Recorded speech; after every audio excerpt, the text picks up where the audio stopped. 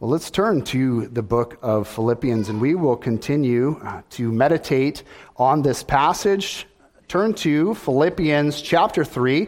Tonight, our sermon text is verse 12 through chapter 4, verse 1. But I want to read the entire chapter, the entire third chapter, so we'll have a little memory of what we thought about last week.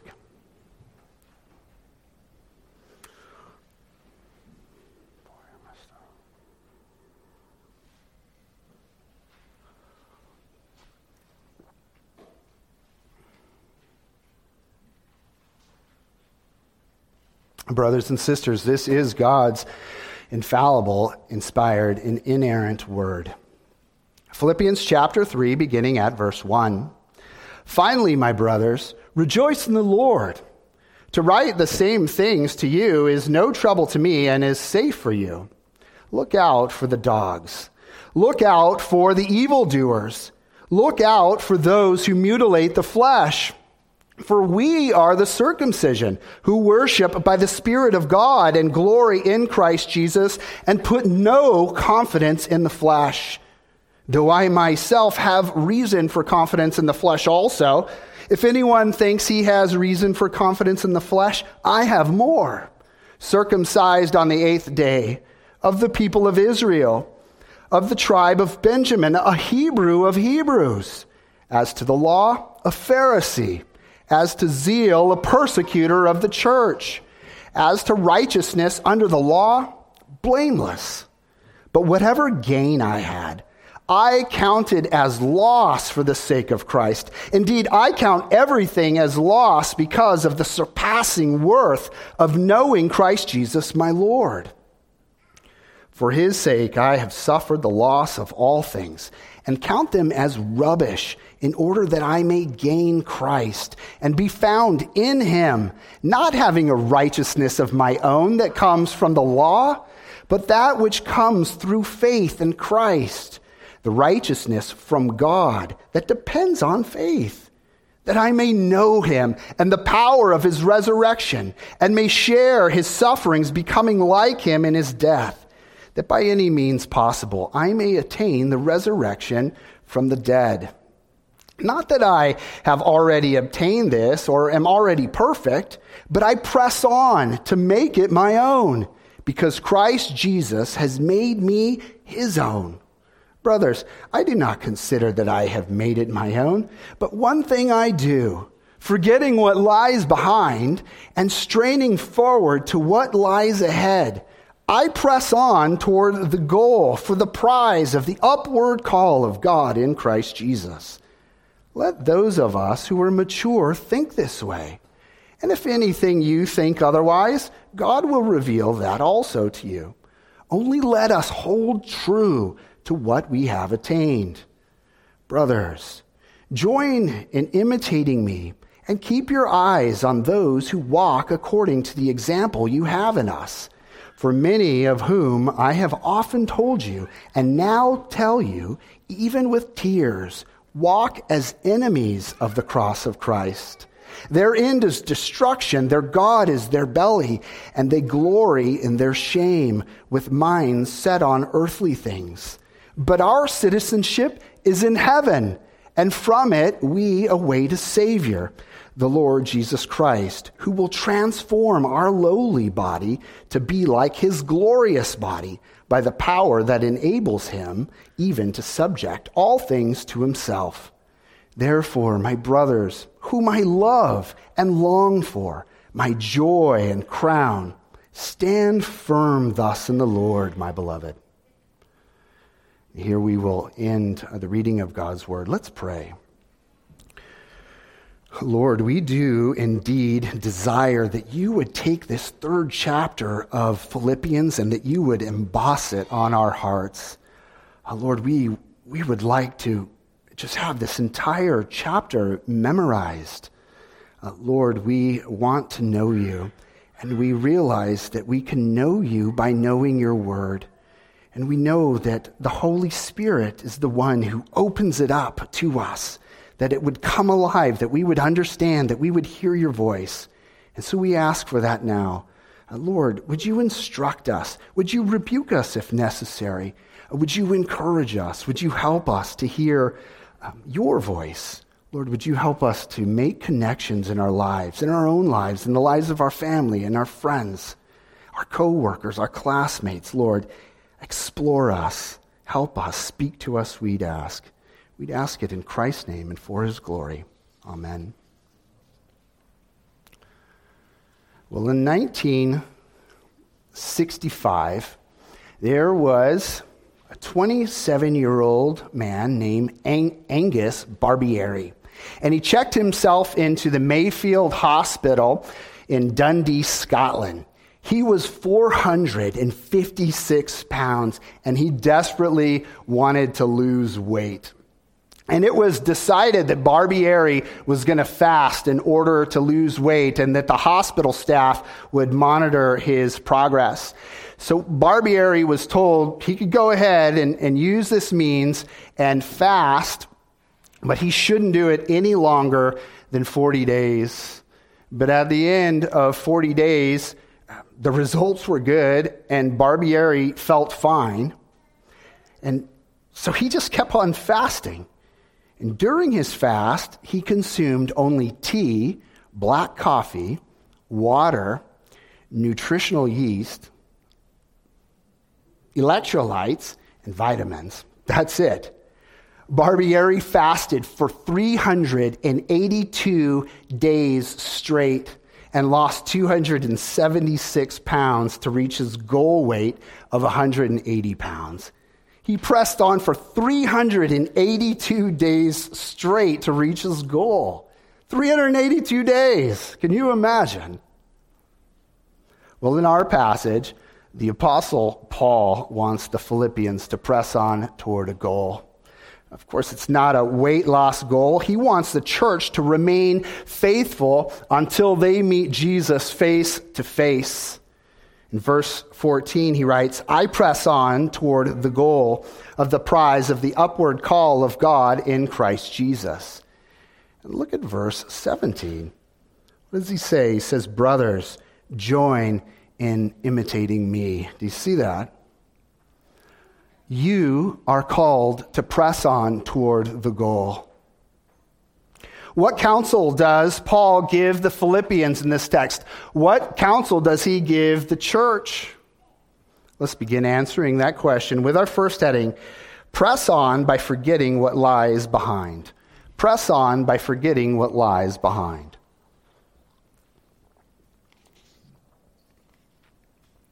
In verses 12 through 16, we meet Paul, the athlete. Perhaps he's thinking of a competitor in a foot race or maybe a chariot race, and he expresses the Christian life in terms of an athlete who is running a race and striving toward a goal of crossing the finish line and entering into the immediate presence of Christ. But before Paul begins his analogy, he transitions from what he had just previously written. In verse 12, he writes, not that I have already obtained this or am already perfect, but I press on to make it my own, because Christ Jesus has made me his own. What is Paul talking about here? What is it that he is yet to obtain? What is it that he wants to possess? Paul is referring to the things he's just spoken about in verses 8 through 11.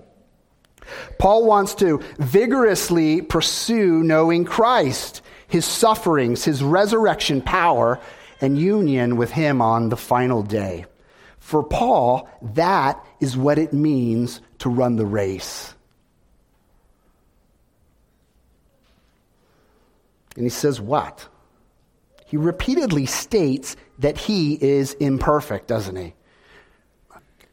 He hasn't obtained. He hasn't been perfected. Paul understands his own need for progress. You see, the Christian life is challenging for even the most seasoned of its athletes.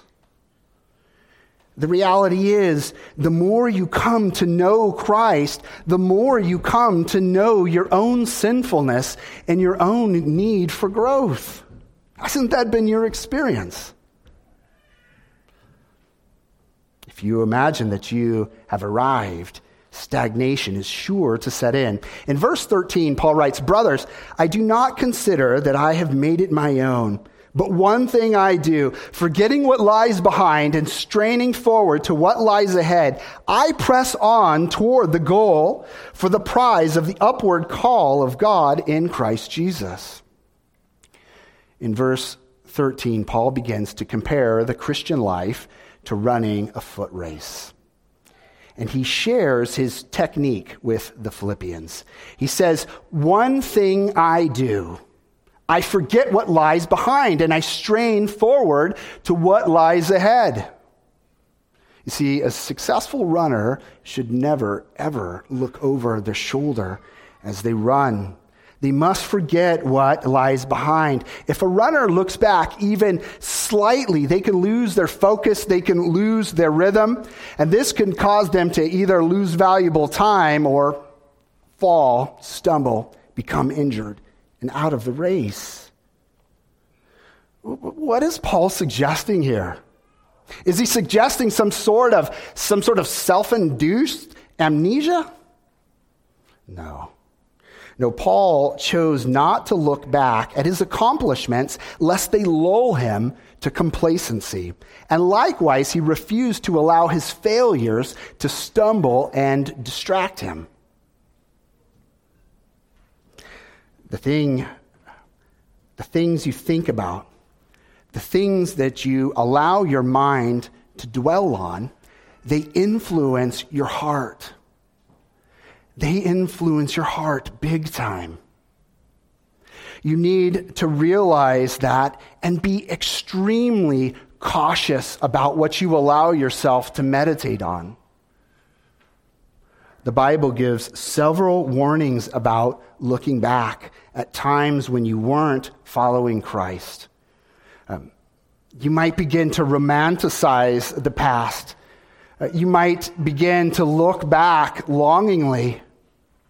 Our forefathers made this mistake in the wilderness when they began to look back longingly at the leeks and at the garlic, forgetting all about their enslavement in Egypt. The only thing they could remember were those few good things that they had. And in the parable of the sower, Jesus warned about the seed that is sown among thorns.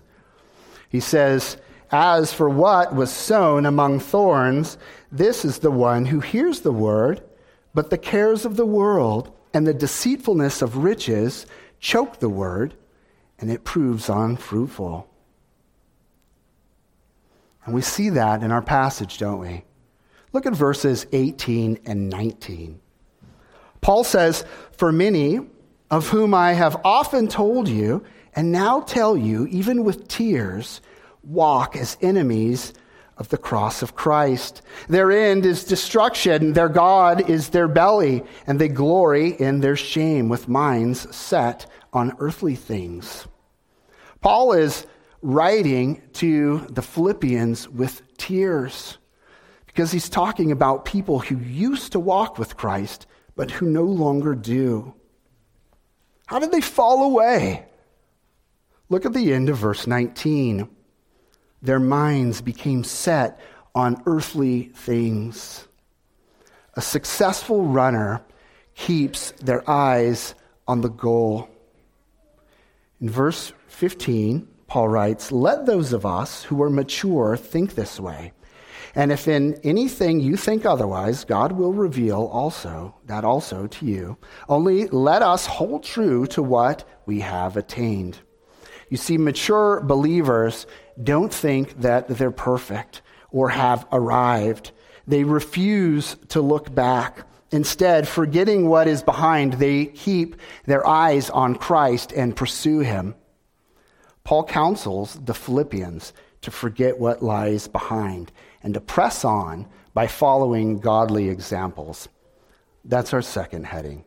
Press on by following godly examples. One thing I've learned, having moved to Indiana, we get some very strong winds. Very strong winds. Sometimes the winds blow so hard you wonder if the trees are going to remain standing. Right? Well, circumstances can be like a powerful wind in our lives, and Paul wants the church to stand firm. We could see that at the end of verse 16, where Paul tells his readers to do what? Hold true, he says. Hold true. And you can see that at the end of chapter 4, verse 1 as well, can't you? Paul writes, "Stand firm in the Lord, my beloved." As a matter of fact, in chapter 1, verse 27, Paul told the Philippians to stand firm. You see, this is a theme in this book. But it's not just a theme in this book. You know Ephesians 6. How many times it says, stand, stand, you need to stand. We're told that so many times because we need to hear it. We need to hear it. It's part of our lifelong pursuit of knowing Christ. We need to stand firm. Paul continues to counsel the Philippians in verse 17. He writes, "Brothers, join in imitating me, and keep your eyes on those who walk according to the examples you have in us." This is a call to discipleship, isn't it? Don't be stagnant. Don't be complacent. You're called to grow. You're called to grow.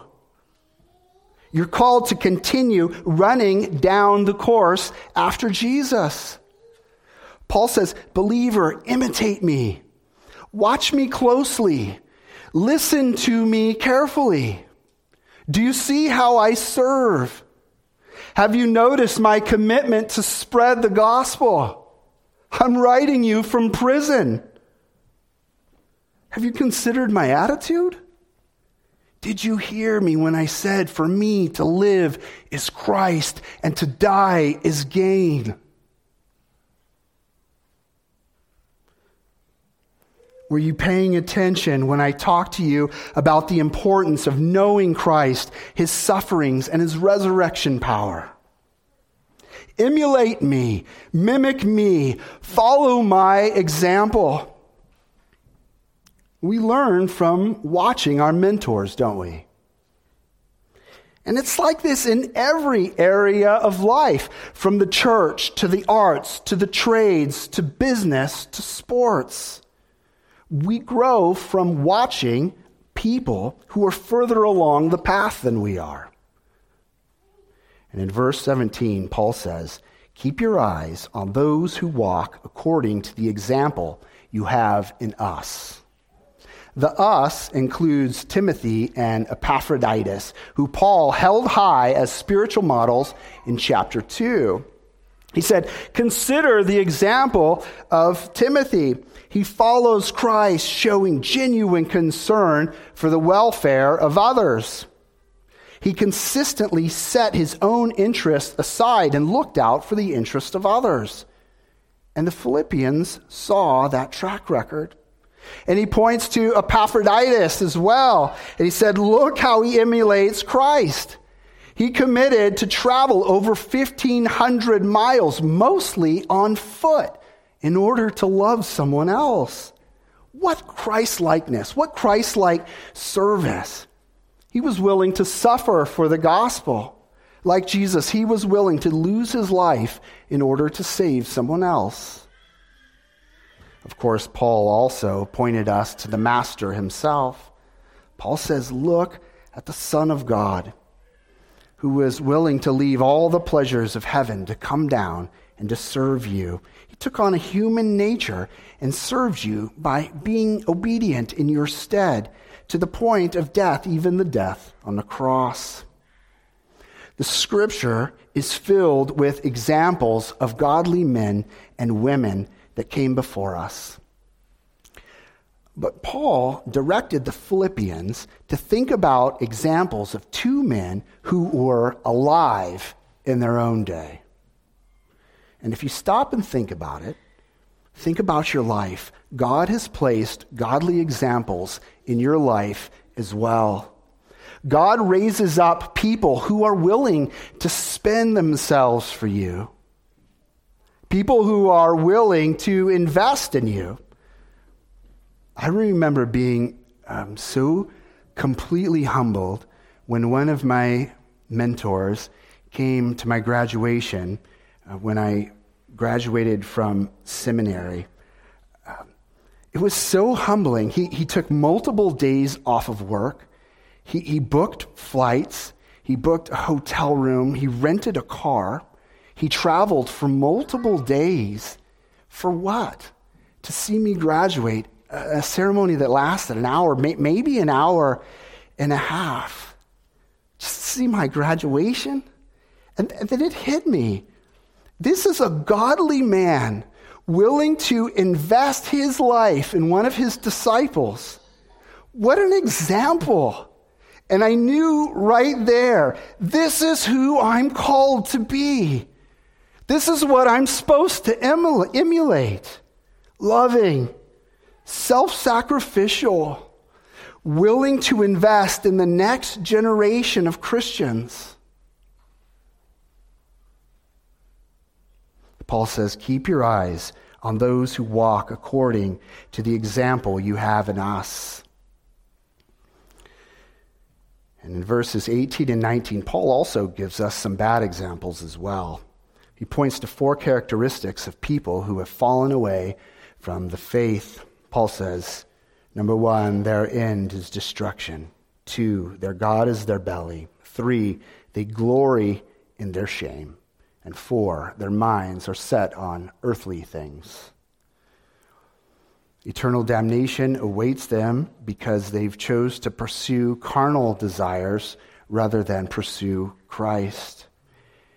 And in the end, verse 18, you learn the appropriate response to this is tears. It's tears. These poor souls drifted off track because their eyes, the eyes of their heart, wandered. Paul wants the Philippians to concentrate on the goal. He tells them to press on by focusing on the prize. That is our third heading.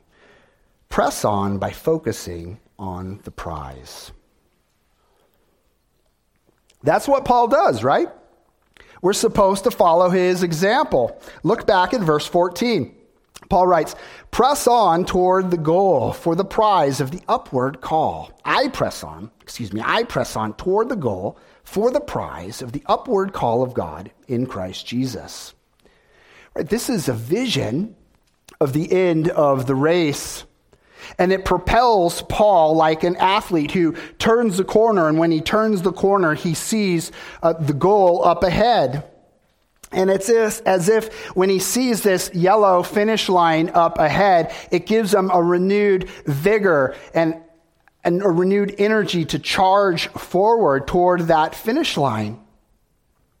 His gaze is directed straight ahead, right, as beads of sweat come down his face, as his heart is pumping, as he's taking in deep breaths. He focuses straight ahead and charges toward the goal. The Christian runs for the prize of the upward call of God in Christ Jesus. And the prize is nothing less than the full and complete gaining of Christ, for whose sake everything else has been left behind and forgotten. Having a goal drives us forward and provides us with needed direction. And no earthly prize compares to the promises we have in Christ. The glory of earthly prizes fade, but the glory of Christ in heaven will never fade.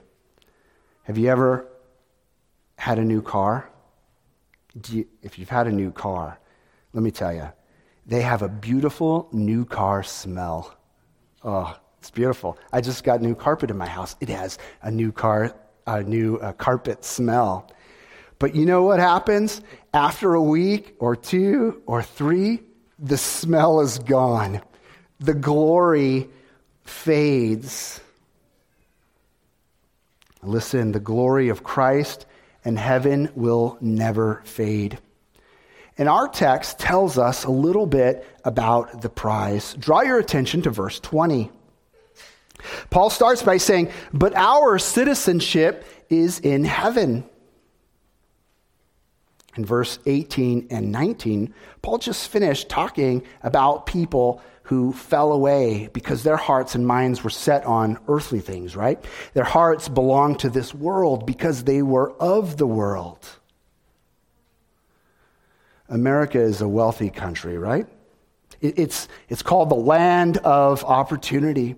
But if you speak with international students, you'll discover that their heart belongs to their home country.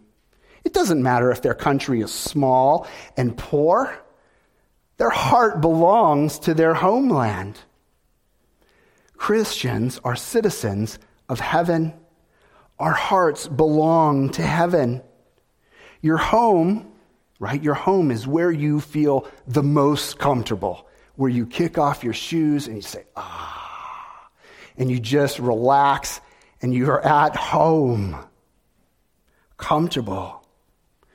Our hearts belong to heaven. When you arrive in heaven, you are going to feel so at home. It's where you belong. You are going to feel so comfortable there, so at rest. It's going to feel perfect. No pain, no tears, no sorrow, no worry, absolutely zero anxiety, just peace and joy and comfort. Verse 20 says, "Our citizenship is in heaven, and from it we await a Savior, the Lord Jesus Christ." Believer, Jesus made you a promise. In John 14, verse 3, he says, "I go and prepare a place for you, and I will come again. And I will take you to myself, that where I am, you may be also." That is a promise that will be fulfilled. Talk about a prize. You will see Jesus, but you won't just see him. He is going to embrace you. He is going to embrace you. You will be close. There's not going to be any eye rolling. You won't feel any distance, whatever. There won't be any disappointment. Jesus is faithfulness. He is love. He is mercy. And he calls you his friend. A friend of mine just invited me to a country club. And right away I thought, uh-oh. I better ask him what I'm supposed to wear because I have no idea what I'm supposed to dress. And the last thing I want to do is show up at this place dressed inappropriately. So tell me what I'm supposed to wear. Well, Jesus is going to provide you with everything you need when you cross the goal line. Consider verse 21. It says, "We await Jesus, who will transform our lowly body to be like his glorious body." Scripture promises that you're going to undergo a miraculous transformation. That is a promise. It is going to happen. A radical transformation. It likens, that is, Scripture likens your body to a plain little seed, but that grows into a glorious, magnificent tree, full of splendor. Your mind, your body, and soul will be perfectly adapted for heaven. And you'll be holy on account of Christ. But listen, you're going to be fully transformed so that you are personally holy in every aspect of your being, pure and holy forever. Forever, no more sin ever. How is this even possible? Look at how verse 21 ends. "You will be transformed by the power that enables him even to subject all things to himself." Jesus has been given all power and authority, and he will employ this power to fulfill all of these promises. They will not fail. These promises will be fulfilled. As citizens of heaven, we await a Savior whose name is above every name, King Jesus, to whom every knee will bow in heaven and on earth and under the earth. Paul instructs the Philippians to press on by aiming for the goal. He wants the church to focus on the prize, coming into the immediate presence of Christ forever. Paul wants the church to be strong and to be equipped. He wants them to be able to weather the storms, whether the storms of persecution or doctrinal challenges or threats of internal division. He wants the Philippian church to flourish and to thrive. Look at chapter 4, verse 1. And 4:1, he summarizes his thoughts there. He writes, "Therefore, my brothers, whom I love and long for, my joy and crown, stand firm thus in the Lord, my beloved."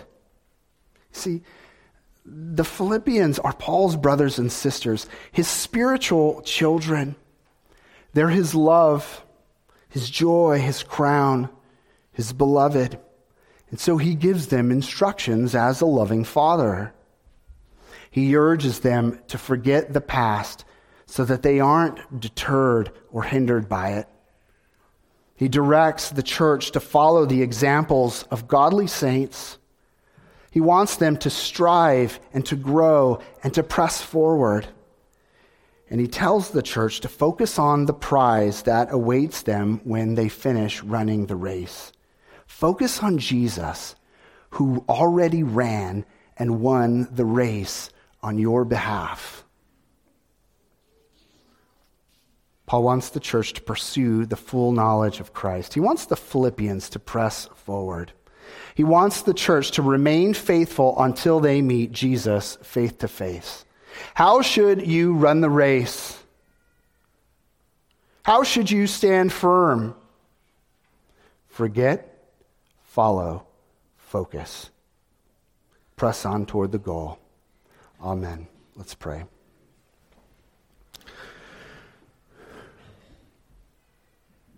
Lord, we thank you for this very practical kind of instruction to us, something that we can grab hold of and put into practice.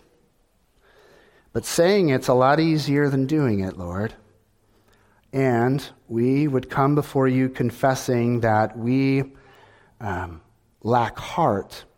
We lack want to oftentimes. And so we recognize that we need you. We need the power of the Holy Spirit to be poured out upon us that we might have the desire to forget, the desire to follow, and the desire to focus. Lord, would you help us in these things? We want to grow as disciples. Help us to love one another.